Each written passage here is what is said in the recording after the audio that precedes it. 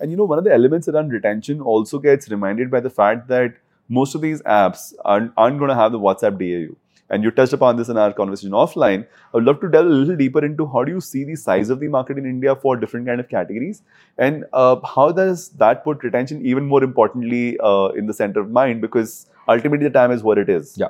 These users are not coming back, they're probably going to go elsewhere or they'll not use your category. Yeah. So one, it's a growing market, but there'll be people who will have 90% penetration to this smartphone user market, and some will have 50%, some will have 30% and whatnot. And we have to also understand what are the kind of apps that will have that kind of penetration. And so, for example, someone like a WhatsApp, someone like a YouTube are where they are because of one advantage that they had.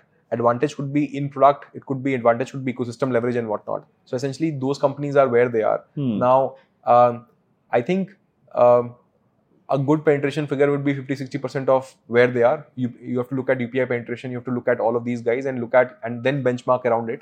What you have to understand is कि let's say if you acquire 10 million users and you end up using 9 million users, 9 million of them,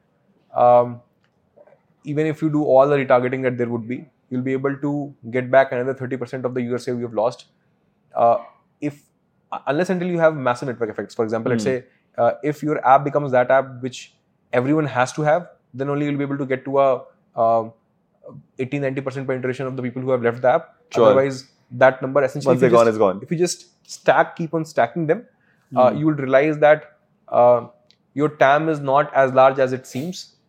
If you are not solving for either the ecosystem or your app becomes absolutely important for people to leverage certain kind of services without which they can't do it, then only you'll be able to regain them back. Otherwise, you have to be mindful of it not from the very beginning, right? I would say keep the first 10, 20, 30, 10. I would say keep the first 20 million people as the experimental base where you are doing mistakes, learning, losing them.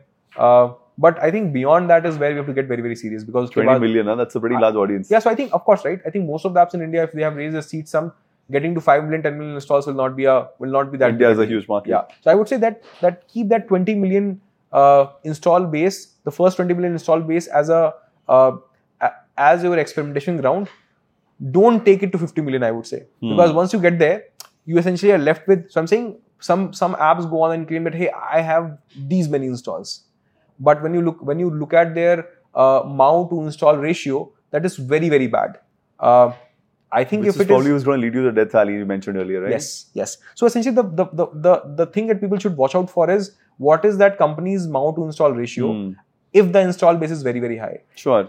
And that will give them a sense on ki, hey, whether there is some headroom left or not. So I would say it's important. Hence, let's say I could rush to 20 million install base, but that's my experimentation ground. So I would rather be more mindful and once I get to the other end of it, I should really have a working product. And then you have sorted your PMF and then now it's ready to scale, and at some point it'll break again, you'll have to fix again, because ultimately India is still a diverse market.